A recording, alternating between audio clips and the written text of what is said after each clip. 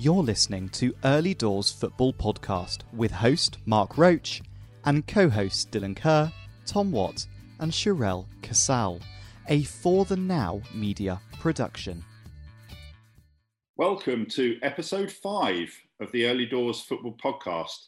And this week our special guests include John Salako and Nicky Forster. But first it's time for Highlight of the Week. And we've got a few contenders this week, including Zlatan Ibrahimovic becoming Serie A's oldest foreign goal scorer, just 3 weeks shy of his 40th birthday. Also, Edouard's 2 goals for Crystal Palace on his debut, and Romelu Lukaku's 2 goals at Stamford Bridge for Chelsea. But it's a highlight of the week hat-trick for this man. So take it away again, Sky Sports. Manchester United looking for a big finish to this half, and that took a deflection. Ronaldo!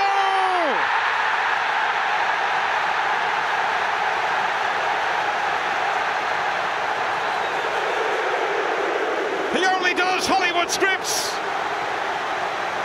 One of the greatest to ever grace this famous pitch has returned to add to his legend. Old Trafford rises up. The phenomenon that is Cristiano Ronaldo lives on at Old Trafford. Yes, Cristiano Ronaldo's goal-scoring return to Old Trafford is our Highlight of the Week.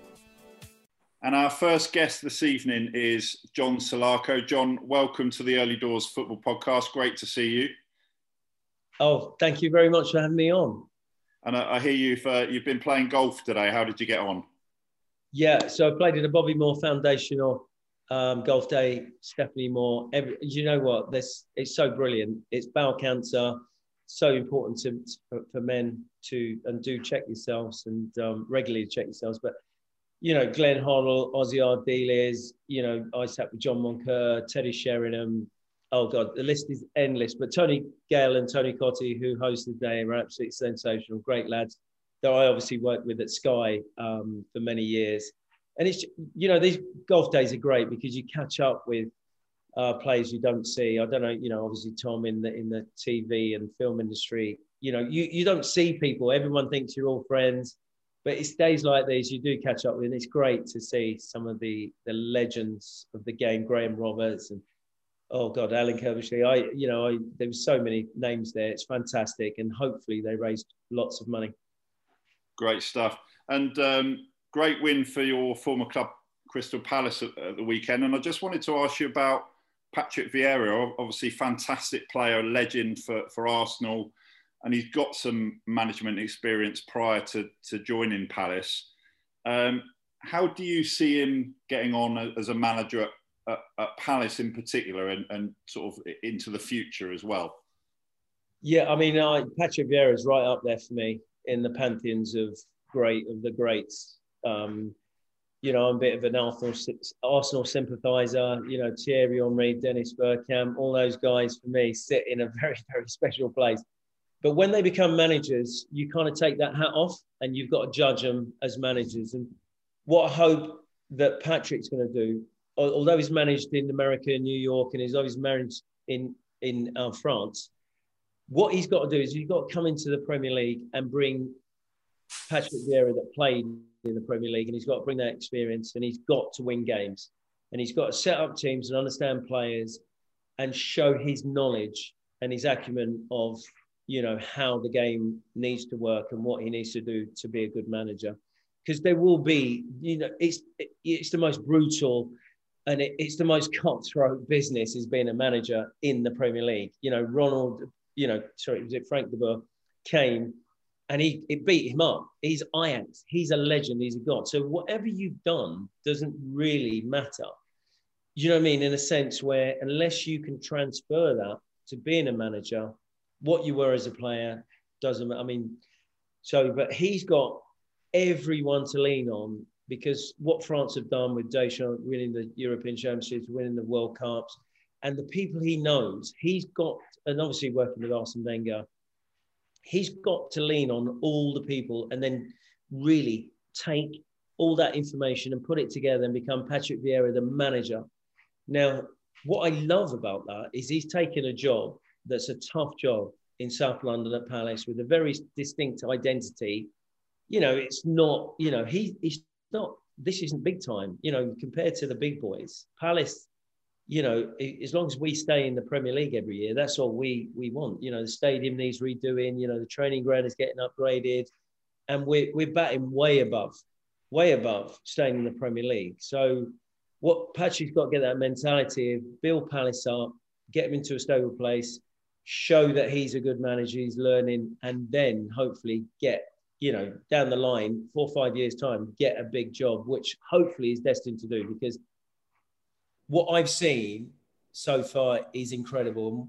And what he's done, is he's getting hold of the players. So Wilfried Zaha, who is, you know, he's sort of a bit of a loose cannon. Is he going to move? Is he not going to move? Is anyone going to pay 70 million for him? Are they not going to pay 70 million? Where does he play? How good is he? Does he really understand football? Patrick's come in and gone, listen to me. I'll make you a good player. I'll make you a good player, but you need to listen to me. You need to do this, you need to do that, and you need to be this way. And Wilfried, if he listens, and what I saw against Tottenham, he is listening. But Vieira's got the presence, the confidence to confront him and go, Wilf, I'm a World Cup winner.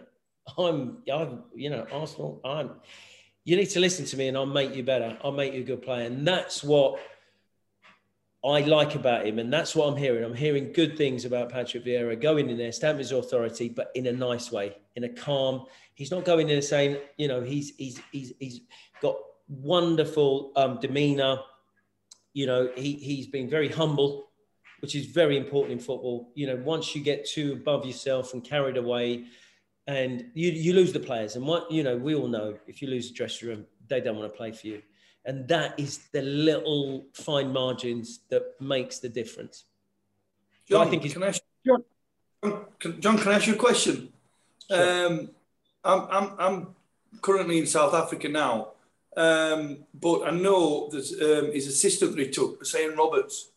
You know, how is he fitting in there? Because he's got a very, very good reputation within CAF, which is the African Football Association here.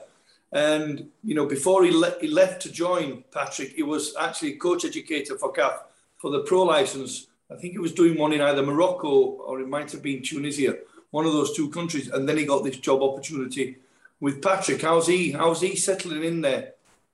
Yes, so I've heard a little bit about him, but what it is that I think he does the technical side of it with Patrick. I think and this is the interesting side of it, when you're a top player, I think it's hard to be a really great coach. And Patrick had such a wonderful, illustrious career for so long. He didn't really, and this is what I love about it, he didn't really get to learn too much about the game. So a lot of the Jose Mourinho's, your Arsene Wenger's, when you look at a lot of these top managers, they didn't have a massive, even Klopp was not a great player. You know, they were thinking about coaching. They were thinking about the game, what can make me a better player? So that is what he's going to bring to Patrick. He's going to bring that insight of coaching players and that outside knowledge. And to be honest, it's an incredibly insightful appointment by Vieira, because he knows he needs that. He needs someone to bring that, someone who can bring him. And if he leans on that, then he's going to be successful, because he's got to know what his strengths are and what Zane's strengths are. So if they can tie that together, and that's the wonderful dynamic. So he's got, you know, Sean Derry, and he's got Dean Kiley, and he's got some people who know Palace as well. But the important thing is going to be tactically, the setup, what you want to do. But most of all, the most important thing you do is you bring someone you can trust, and someone who will implement your ideas, but give you input into what can make that better. And you've got to be able to listen. And I think from what I'm understanding is that Patrick is leaning on him and he is listening to him. Good. No, I like that. John, you said it's interesting. You're talking. We sort of look at Patrick. You know, he's 4 or 5 years a manager. Yeah. He has. You know, it's interesting you say that about, you know, great players don't make great managers, or don't necessarily make great managers. And the number one reason for that is that great players don't think they need to do anything to be great managers. So they go and do their badges under duress. Do you know what I mean? I don't have to learn this stuff. I've played 50, 100 times for my country. I don't think Patrick's cut like that. Patrick goes and does what he needs to do. Do you know what I mean? And he is, as well as kind of doing his coaching qualifications, we've got to bear in mind, he's done, what was it, kind of 2.5 seasons in America, season and a half in Liga. And what he's done, and which you didn't mention, what's remarkable, I mean, number one, great result at the weekend. Actually, the result the previous weekend, if anything, was better. To go behind twice to West Ham, who've been flying for 12 months, and get a draw there was absolutely, that afternoon, I thought, I think Paddy might be all right here. But what he's also had to do, as well as everything else, is kind of put a new team together. Palace had so many people out of contract, so many people have left, and he's brought so many in. And you look and you think, I mean, look, the lad, Edouard, if he scores 20 goals this season, then Palace will be absolutely fine. Whatever else is happening on the pitch, because they'll be organised. They'll be fine. It's, it's been about getting goals. Do you know what I mean? That's been and he looks like, you couldn't have asked for more, really. I think people thought they died, the Holmesdale thought they died and gone to heaven when a lad comes off the bench and scores. I mean, I think they waited about a year to see Christian Benteke score that many goals. And, Edouard's done it in. But you know what I mean? It is a big job. You're absolutely right. And it is a particular culture. Patrick will have absolutely no problem getting that. And he gets the culture of English football. He understands the culture of English football because he played in it for so long. For me, the key is recruitment. It's always recruitment. Yeah. And he looks like, the boy Gallagher from Chelsea. That's a great spot. He could, between him and a striker who could score 20 goals, you go, well, that's pretty much job done. You know what I mean? He's made a great start.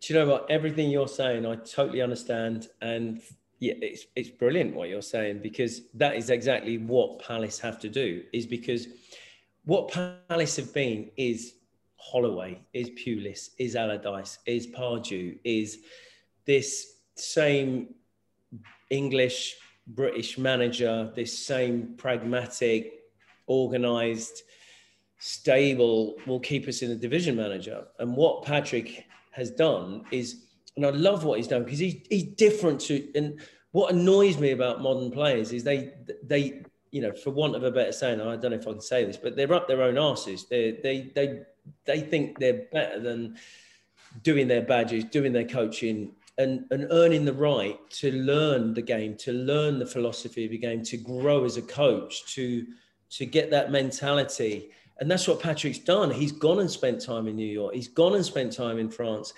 And he's managed 140 games abroad, and he's learned what his style should be, what his strengths are. He's learned how the players are in that dressing room. It's so important, because players become just so powerful and, so real, they're a real problem to deal with, and they're real, a lot of the personality. So there's so much to deal with the chairman, with the press, with the agents, and then you've got the players, and then your coaches and your fans. So as a manager, you've got a lot of stuff to deal with, that you've got to be able to process that and pigeonhole all that stuff, and then just be a rounded, sensible person who comes.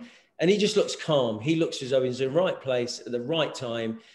And what he's had is, there's a clear out of some dead wood, and he's brought in some great players. Joe Anderson, Gay from Chelsea. Yeah. Mitchell. And then he's brought, as you say, Conor Gallagher looks a player. He is one, although he's on loan, but he's got attitude.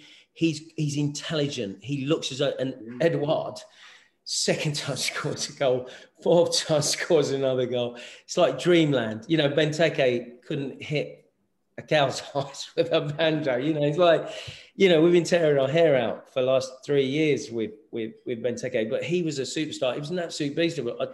But if they can all work with that, what he'll be working on is that competitive edge in that camp. So he wants Benteke to play, AU to want to play. Edouard's come in and now shaking it up and go, well, I've got this. And then he's got Elise, who looks a player from Reading. He's going to love him. You know, he's got to step up, injuries. And then obviously, you know, when you look at the dynamics, you've still got MacArthur, Milivojevic and Chiarte, who are, you know, the real heartbeat, because they are the engine room and they're the ones who earn the right to win games, which is what sort of Roy Hodgson, you know, is. But I think we can be more than that. And I'll tell you what, you know, if Zaha just relaxes and believes in Patrick, I think he's got the presence, you know, and enough sort of ability, you know, something about him to be able to go, do you know what, I can make you a superstar. And I think that's what we needed as Palace to move on to the next level, because, you know, at the moment, Palace have been sort of like can we stay upside? And Patrick Vieira, I think, could be the manager, and he looks like the manager who could take Palace into that mid-table bracket of. No, but he does still have to keep them up, though. You know, and it's a difficult league to drop out of. You know, you look at, I mean, I think Brentford, with the best will in the world. I'm talking about your former clubs. I mean, Brentford are really going to have their work cut out to stay in the division. Yep, they'll be sensible, so they may be able to go down and come back up. But, you know, you look at what happened to Reading, John. Reading were part of the furniture in the Premier League. Bad season, go down. There's absolutely no danger of them coming back up anytime soon. Yeah. You mean you drop down, once the parachute payments go, you've had it. You've had it. It's a graveyard. If you look at that Championship, I look at the League One. I look at the big clubs that I grew up with. But, you know, the Championship is a graveyard. And, you know, Reading... great infrastructure, you know, what they did with Medeski. Steve Coppell came in and that young side and came up and then went, but there's so many clubs, it's so hard, Tom. And this is the whole point. You need to stay in the Premier League. The Premier League is the magic circle, the money and everything that comes along with it. You need to stay in there, but it's so hard. So, I mean, for me, I still see Norwich, Brentford, massively struggling, whether Southampton, Newcastle, Burnley are going to get dragged into that. Watford as well. That, for me, is the bottom five. And listen, what you need to do is you need to come up, be pragmatic. Don't overspend. Don't give stupid contracts out. And if you do go down, you're stronger to come back up. Absolutely, because the ones who aren't sensible are the ones you're talking about in League One: Sunderland, Ipswich, Portsmouth. Fulham. Those clubs. Fulham spent 100 million. Spent 100 million. On the wrong players. You know, it's easy to spend money and spend too much money. The transfers, the inflation of the transfer fees is ridiculous. It breaks my heart to see that in football, because football's sort of gone away from the general public and the fans. And I think hopefully what we've learned over this pandemic is that it is all about the fans. It is all about the heart of the club and about Super League. You know, this is what people live and breathe, and they want to see people going out there and playing for the shirt and playing for the club and not playing for money, not like your Ozils or, you know, it's just sad to see so many of these players. I want to see a Ronaldo. What a signing that was. I want to see players that want to play, want to be, want to excite people, get them off their seats and know and appreciate what it means to fans and to everyone around the world. So, look, the Premier League is the biggest thing ever. And hey, how wonderful is it to see Ronaldo back and Edouard scoring goals and Antonio and everyone smashing it. And, you know, Liverpool back and, you know, man, you know, Chelsea, Lukaku. It's fantastic. It's, you know, I'm so excited about the Premier League this year. Right, John, but you know that you're talking about recruitment, about Fulham. Who makes these players? Who signs these players? Who brings these players into Fulham? And if you look at Reading's recruitment this year, the fans who are the heart and soul of football, they're not happy with the recruitment that Reading have made. And then you said about the five teams, the Brentfords, Watfords, Norwich City, maybe Southampton, Burnley. They're going to be fighting again in that bottom relegation scrap. You know, it's how do you change that mindset? You've just said recruitment at Crystal Palace is working right now, and hopefully it continues. Patrick, I mean, the recruitment side of it is very, very, very important for sustainability and to keep that Premiership status. It's the most important, Dylan. It's the number one. Yeah. It's the number one. So for Crystal Palace, you know, we've got the richest catchment area in the world. You know, that South London area is so rich in talent because it's got young, poor, ethnic, you know, English kids that are hungry. You need kids hungry. In Man City, I used to work when I was under 13s manager at Crystal Palace. My assistant is now head of scouting for London for Man City. So everyone is in South London, scouting London and the world for new talent. So yeah, your sports, your director of football, he's the one that has to put a team together, and you go and you scout the world, and you go and put all these young players, and you get a scouting team that goes out and looks throughout Europe, throughout the country, and identifies players, and you sign them. And you know, I'm not going to go into how Man City and Manchester United and Liverpool and Chelsea end up taking players from London. But I'm telling you now, London is the hotbed of, and it will grow, of talent. And, you know, I've been saying for years, Palace, Nita, your Victor Moses, your Routledges, you know, your Zahas, they all come from looking at a park. Some, you know, oh, wow, he looks, you know, let's get him in. Let's sign him. And Palace can't go out and spend 60, 70, 80 million. They need to bring these players in and then sell them on. Yeah. So it's all about recruitment. Well, a friend of ours, Simon Osborne, he's doing down in, you know, Bromley area. He does a bit of coaching 2-3 times a week with under 10s, under 11s, under 12s. You know, and that's on top of his job that he's got. And that's, like I said, you get players, ex-players involved in that kind of development, they're going to learn from a midfielder like him that can, you know, maybe push them to the next level, maybe take them to the next level, John. Played with Simon, top player. Fantastic, yeah. You know, talented, no, but very technically talented player, good lad. You're absolutely right. I'm not being funny, and ex-players, ex-pros should be working in the game, and they should be on a program, but it isn't. You know, they're badly treated. They're underpaid, they're undervalued, and they don't really have, do you know what, like a conveyor belt to go any higher, because you're pigeonholed into this youth role. And it's very hard to progress. So, you know, a lot of lads get disillusioned with it and move on. And to be fair to him, I think it's down to, when I was under 16 coach, I mean, I had an assistant, he had a fencing company and working with me, but he loved the game. And the pro game seems to love, I don't want to be disrespectful to it, but it's a perfect combination. You need that hardworking guy who loves his football, knows his football, and you need an ex-pro. You need someone to be able to say to the lads, this is right, this is wrong, this is what you should be doing, this is what you shouldn't be doing, this is what happened to me, this is how it works. You do need that. You need the ex-pros in the game, but they should be valued, and for me, they're not. John, if Simon Osborne's working down in Bromley, I'm not being funny, but after what happened this weekend, he should be looking for tennis players, not footballers. I'll tell him that, Tom. I'll tell him. Oh my God, one of the best sporting I've ever seen. I mean, God, I love that girl, and I wish her all the best, because I'll tell you what, Tom, one of the hardest things to deal with in life, and you'll know this, is success. And when it comes early and you're young, wow, do you know what? And that's a lot of lads find it hard. When they sign, they get money. Yeah. They get money too early. They haven't done anything. They haven't earned the right to get that money, but they want to keep them out the clutches of other.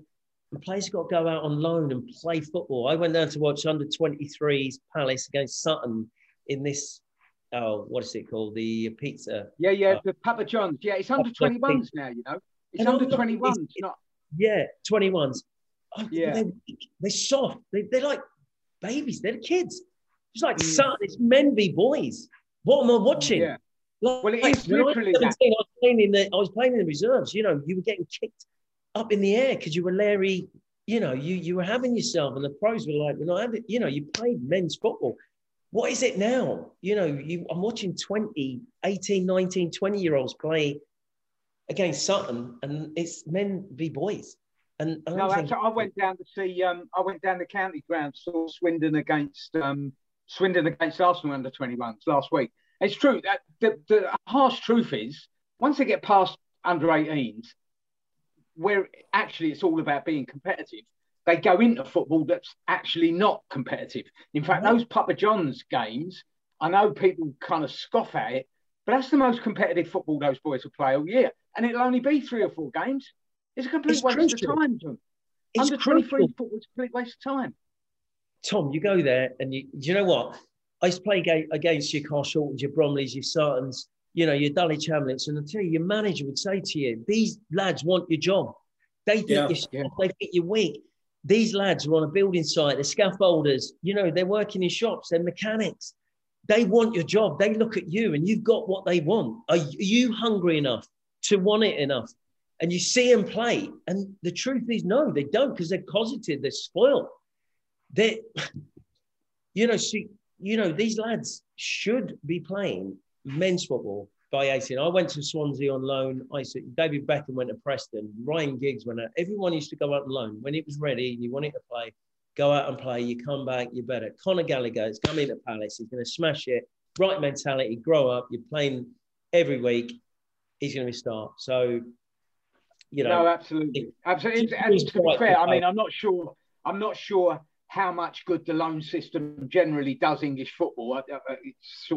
It's another way of kind of the haves and have-nots get further and further apart. But one of the pleasures of watching football in League One and League Two, particularly, obviously Championship as well, is to go and watch loan players and go, oh, we've got one there. Yeah. Do you know what I mean? I watched Cheltenham. We took a lad from Leicester last season, Callum Wright. Yep. He was part of the team that won League Two. He's gone back to Leicester and gone, I want to go back to Cheltenham for another year. Yeah. And he's now gone, up a year. Yeah. And if a player is technically good enough to be playing for a Premier League football club, if a player is technically good enough to be playing for a Premier League's under-23 team, then if you see them go to a club in League One and League Two and love it, you've got a player. Because that is where they'll learn all the other stuff. They're playing against people whose mortgages are on the line every Saturday afternoon. You know what I'm saying?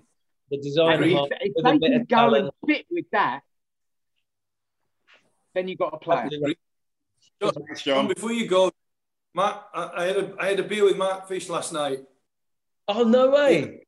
He tells me, he says, what a great guy. Came to Charlton, his first game, pre-season training. We're doing this jog around the field. Off John Salako goes like a bloody rabbit. And we're all thinking, is he having a laugh here? We've got to catch him up now. And Mark Fish wasn't happy with you then. Oh, do you know what? Fishy, what a top, fantastic guy. And Sean Bartlett, who was there, I didn't play much at Charlton, so it wasn't, but the lads were phenomenal. Fishy was a world-class player. He was a real proper talent. But do you know what? I mean, I must admit, pre-season, I would always run and, get fit, ready for pre-season. And I wanted to go there and get in the side and be fit. And probably when I went there, the lads must have been thinking, they weren't happy. They were not happy. They weren't happy. No, good times. Oh, say hello to him. Say hello to me. He's got. I think Mark Fish has got one of the best stories I ever heard. So he turned up late for training, and he says to Alan Kirbishley and Keith Peacock, he says, "Oh, I couldn't get out of my gates. My electric gates are broken down, and I couldn't get out."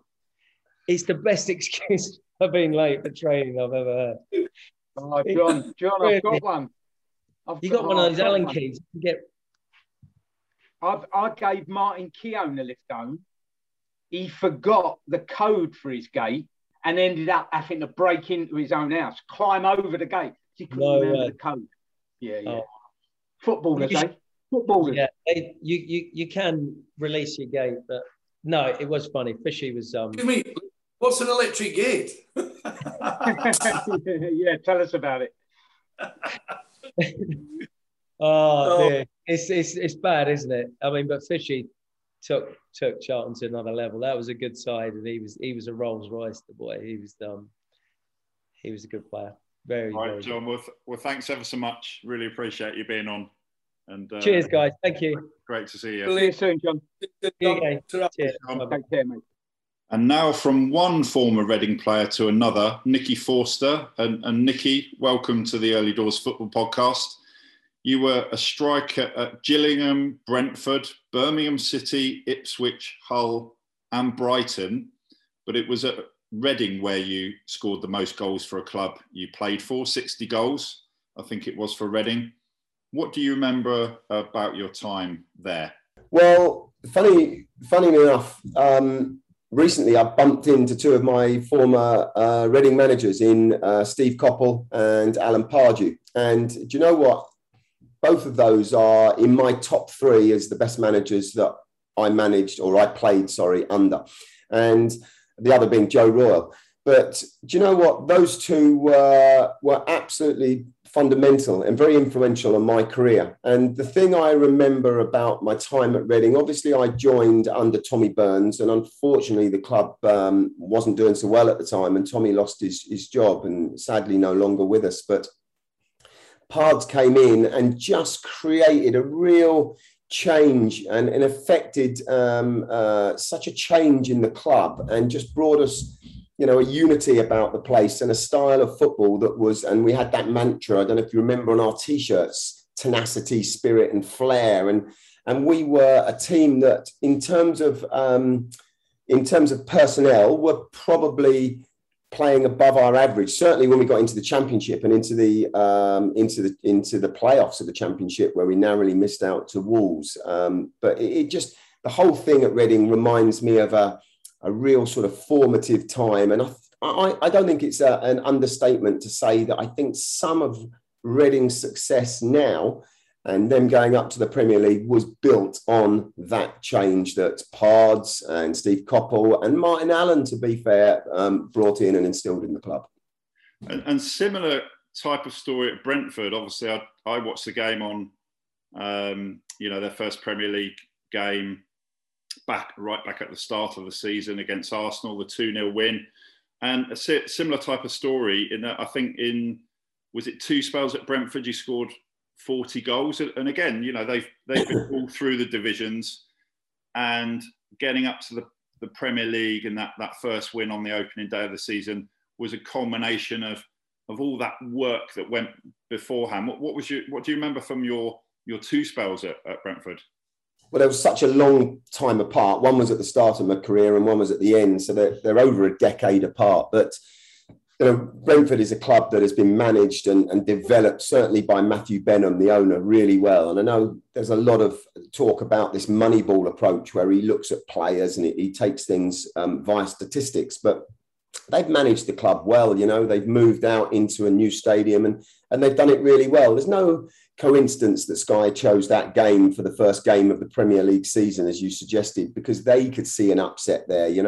Arsenal are a team that are perhaps not at their best at the moment, and Brentford are on the team on the up, in the ascendancy, and it certainly showed it on the night. But a lot of my clubs, Hull, they got up into the top flight. So did Brighton. Brighton's still there, so. In lots of ways, that was a really good signing, Mark, for clubs, because when I left, clubs went up and got promoted. So, I should have got more moves, really, over my career. Well, you, as I said before, you scored your fair share of goals. I think it was 40 at Brighton as well, wasn't it? Yeah. I was the sort of typical number 9, sort of very sort of direct in behind. Well, I wasn't a traditional centre forward number 9, but I was very greedy, very sort of goal-driven, goal-focused, and that's what I do now as well. And we'll come to that. And just going back to earlier in your career, you got some England recognition with the under-21s. What was that experience like for you? I mean, it was just incredible. I mean, I was in League One, equivalent of League One at the moment. So to be called up into the under-21s, and I was with the likes of Phil Neville and David Beckham, who was a year below me. He was playing up a year. So I played with Beckham and Julian Joachim and Noel Whelan, players who were playing in much bigger clubs than I was at. So it was a huge, huge honour. And it was in some ways, overwhelming. And we went out to the Toulon tournament, and I think we got through to the quarterfinals or semi-finals and got knocked out by Brazil in the end. And it was an amazing experience. And I look back now on some of the team sheets of the teams we played against Brazil, and Juninho was in that team. We played against France, and Roberto Pires was in that team. So when I look back, I didn't know at the time, it was a really incredible experience. And talking of experiences, you went on to become a manager, and one of those clubs was Brentford, and you also managed at Dover and Staines non-league, didn't you? What was the management experience at Brentford like for you? At Brentford, it was a great experience, really good experience. Took over a team that was just had a period of poor form, but we were riding high in the League Cup, and not the League Cup, sorry, the Johnson's Paint Trophy, and managed to get to the final. So I was lucky enough to lead Brentford out at Wembley as a manager, and that was a great experience. But the experience as a manager, although I enjoyed it, and it was really good in terms of a learning curve for me growing up and being, coming from the dressing room to the boardroom and then the manager's office. It actually took me away from just that dressing room and playing experience, which was invaluable for me as I sort of came out of football. I wasn't, I didn't fall in love with being a manager on the touchline. I found that the roller coaster of it sometimes just it wasn't as enjoyable as I wanted it to be, possibly. And so I decided that it probably wasn't for me long term. And just bringing you up to the what you're doing currently, we'll come to your own business in a moment, but your stepson, Jake Forster-Caskey, plays at Charlton now. And I was reading that he decided to take your surname. That was his choice, I gather. As a parent, as his stepdad, how did you feel when he made that decision to do that?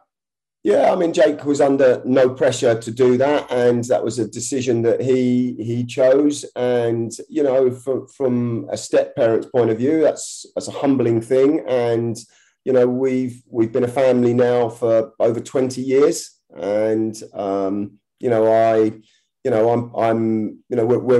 an integral group as a family, all of us. And so the fact that I've got 3 stepchildren.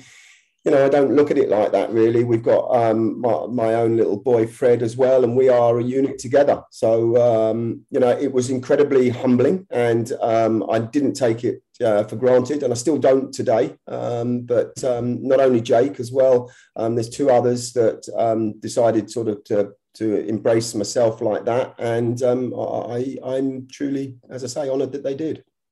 And in terms of your influence with Jake, obviously he's gone into the pro game as you did.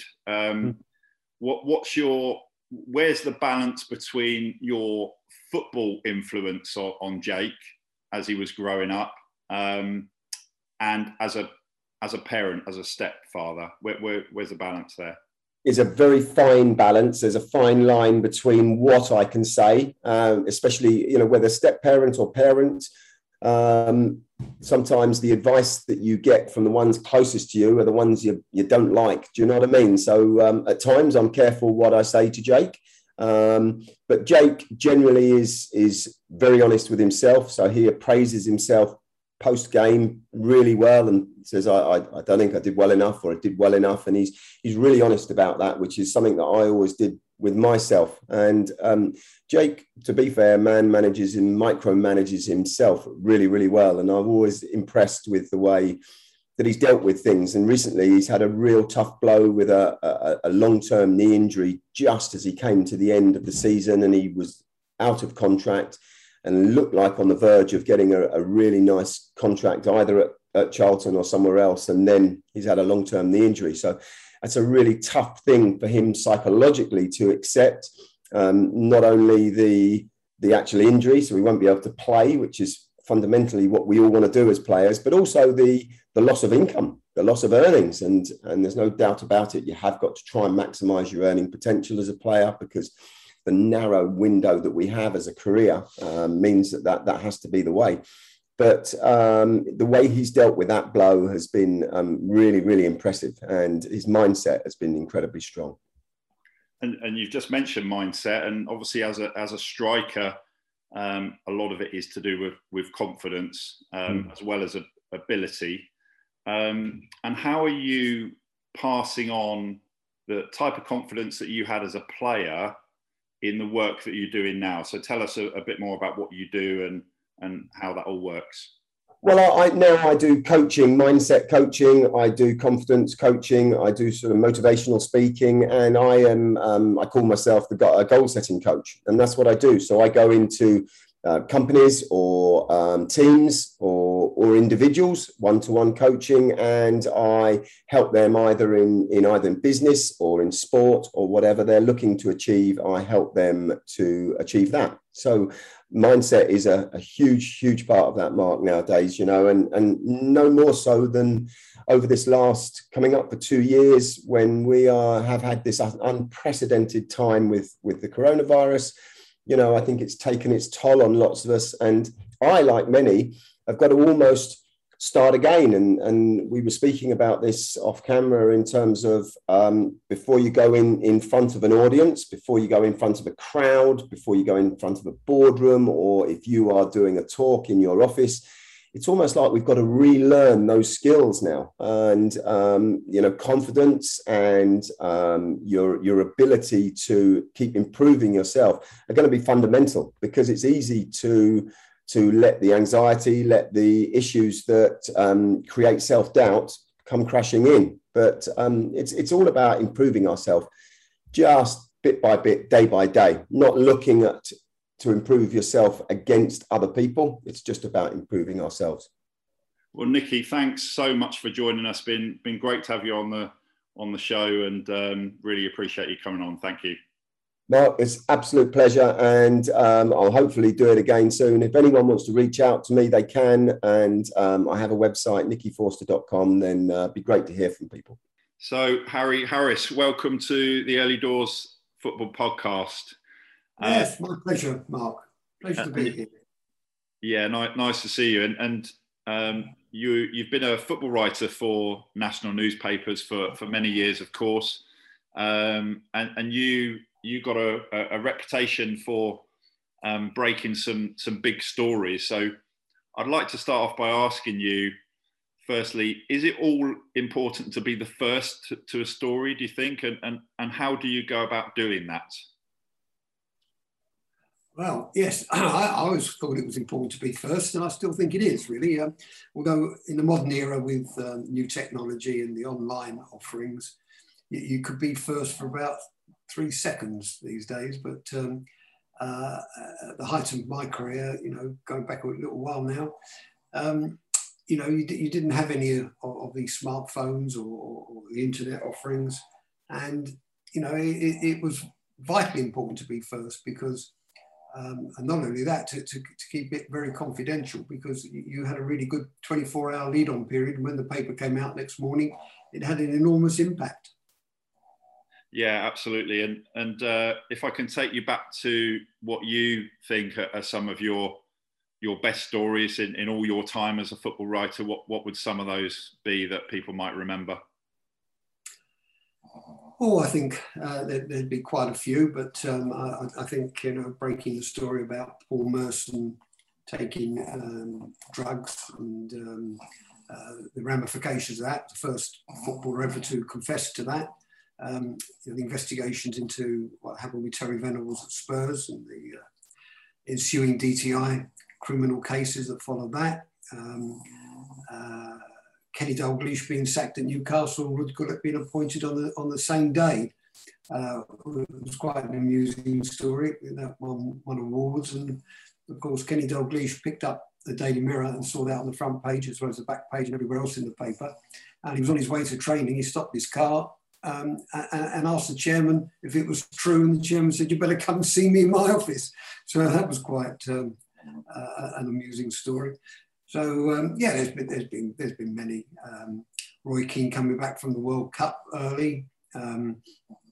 It was quite interesting at that time, because it was the first time I suggested that, because of all the new technology and the way the media was transforming itself, I'd be better served covering the World Cup from here rather than out on the other side of the world. And that obviously clearly was an advantage because while everyone was asleep at the World Cup, I was in discussion with people who were telling me that Roy Keane was about to get up in the morning and come home. So there's been varying degrees of different stories over a period of time, but those are the ones that stick in my mind. And is it a lot to do with contacts and those relationships that you have with those contacts? Oh yes, I mean it built up over many, many years, and many stories that people have told me over that time I've never ever published, and it's that kind of trust that you have to grow, and people need to have that trust in you, that they know they can tell you various things. At the end of the conversation, they might say, "Oh, really? I shouldn't have told you that. Don't put it in the paper," and I wouldn't. So yeah, I mean that's the essence of the way I operated. It was on the basis of trust. And you mentioned back page and front page. Sometimes you see football stories, of course. And if you think back to some, of the previous England squads and the England managers, there was a feeling that there was the football stories, and then there were some of the other stories about the managers. Were there kind of two sets of journalists where you had the football focus with some of the journalists, some of the football writers, and then there were also journalists who were looking for the other stories as well? Yeah, I mean that the media mushroomed over a period of time, and football in particular was so high profile, particularly with the Premier League and the amount of coverage on TV. That it spawned interest on the front pages, footballers' marital meanderings and their sex lives and their clubbing and what they got up to invariably made the front page. Paul Gascoigne and his antics and the dentist chair were front page news. It was hilarious that you were able to see this because of also new technology. People had these smartphones and were able to take pictures of all sorts of things going on in what usually was privacy. So yeah, I mean, front page, and it hasn't stopped. It's become more relentless now. And I'm looking in the background, and I could see a picture of Ruud Gullit there. Who were some of the players that you dealt with, the high profile players that you got on really well with? Well, got on very well. We started at the very top. Pelé, I knew him very well, know him very well, and wrote one of the first books about him many, many years ago with his approval. I've met and interviewed Diego Maradona, Johan Cruyff, Glenn Hoddle, George Best. I wrote his last book. So I'm just really starting from the top. And that brings me nicely to my next question. And you've obviously worked with some of the biggest names in football, of course, and on various projects. And you mentioned books there. Tell us about some of the projects that you've worked on recently with ex-players and what you're doing now. Well, my latest books are one on Sir Alex Ferguson. He's 80 this year, coming at the end of the year. So I've interviewed 80 people about him, all manner of different levels, from celebrities to players that played under him, players against him, pundits, but all that have a story to tell about him. And the majority of them are untold stories, and they're mostly very amusing. And it was serialised in the Times this week. There was a page serial about it.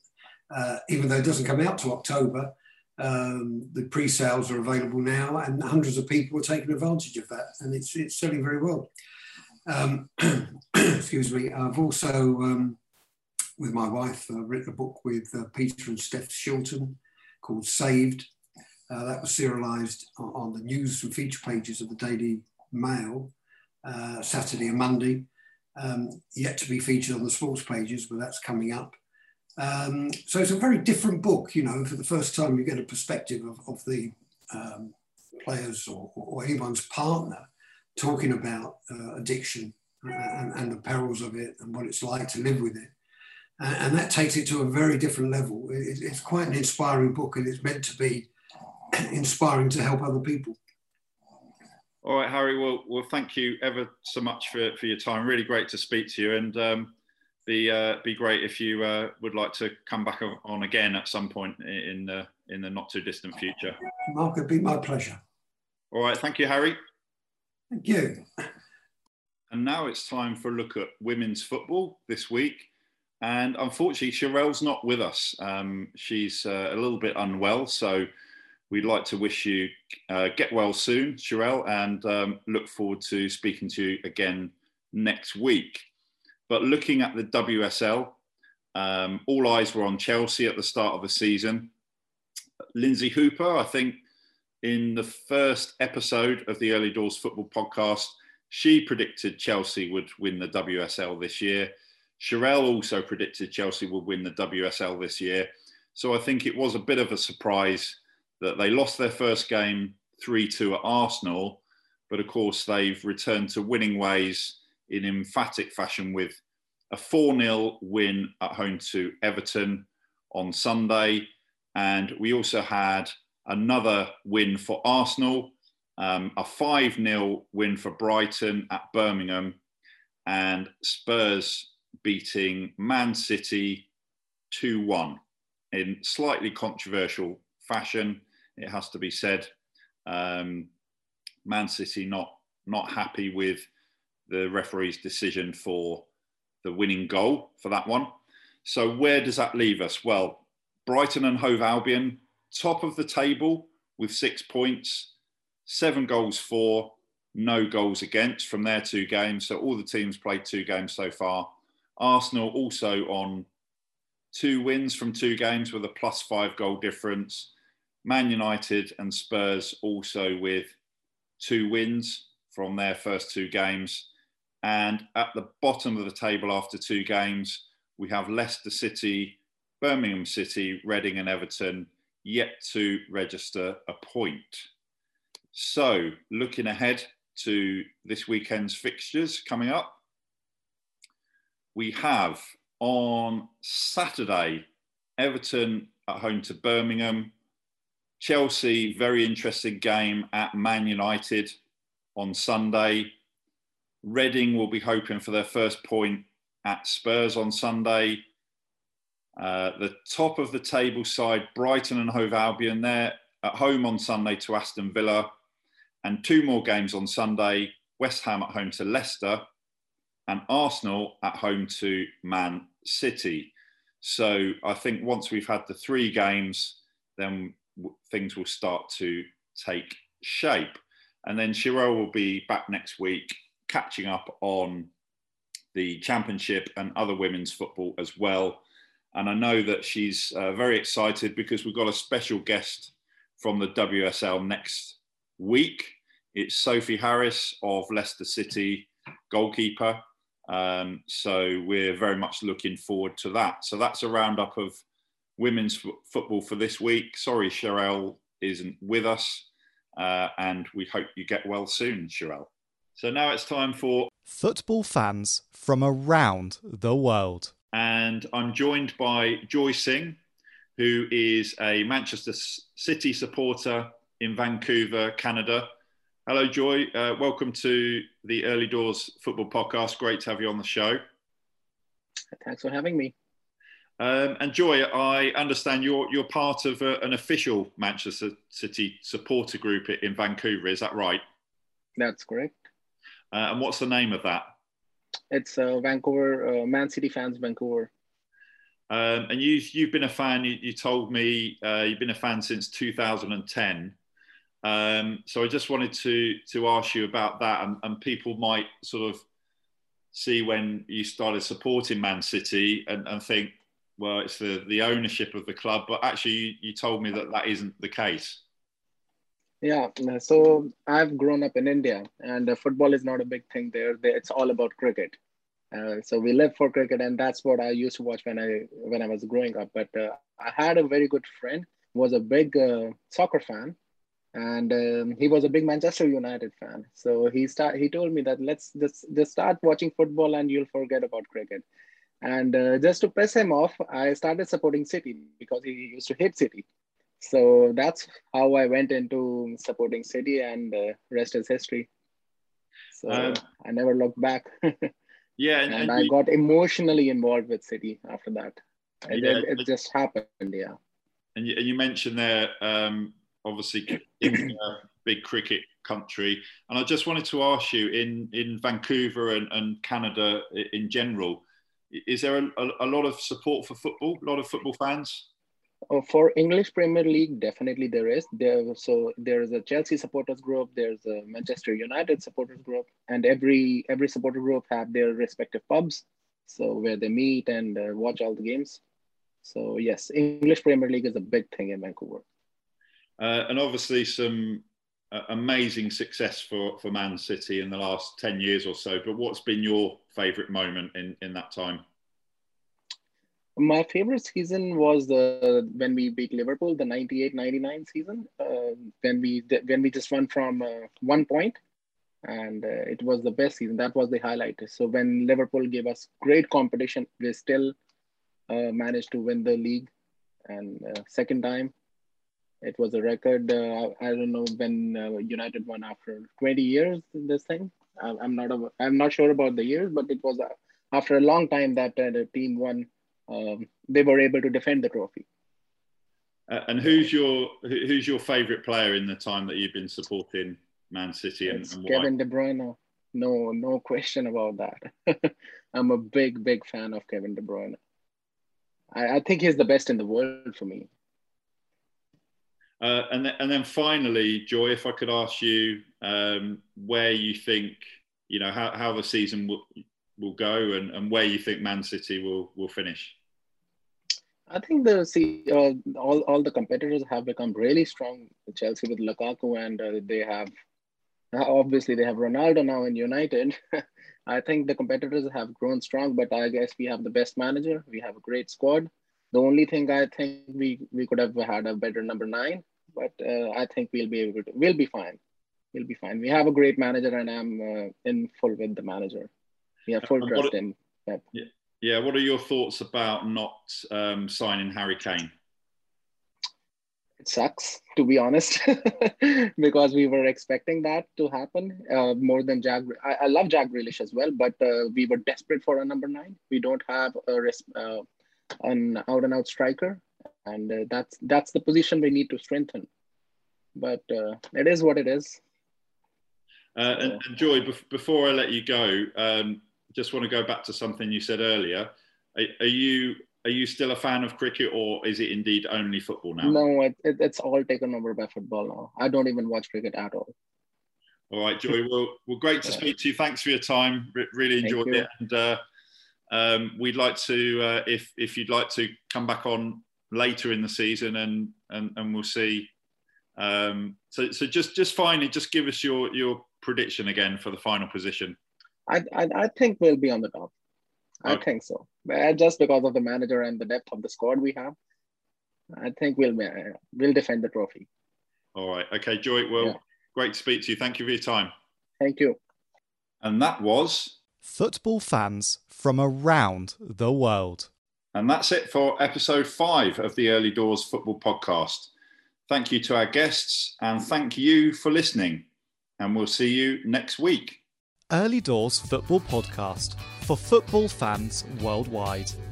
If you want to get in touch with Mark and the rest of the team, you can reach them on earlydoors@forthenow.co.uk.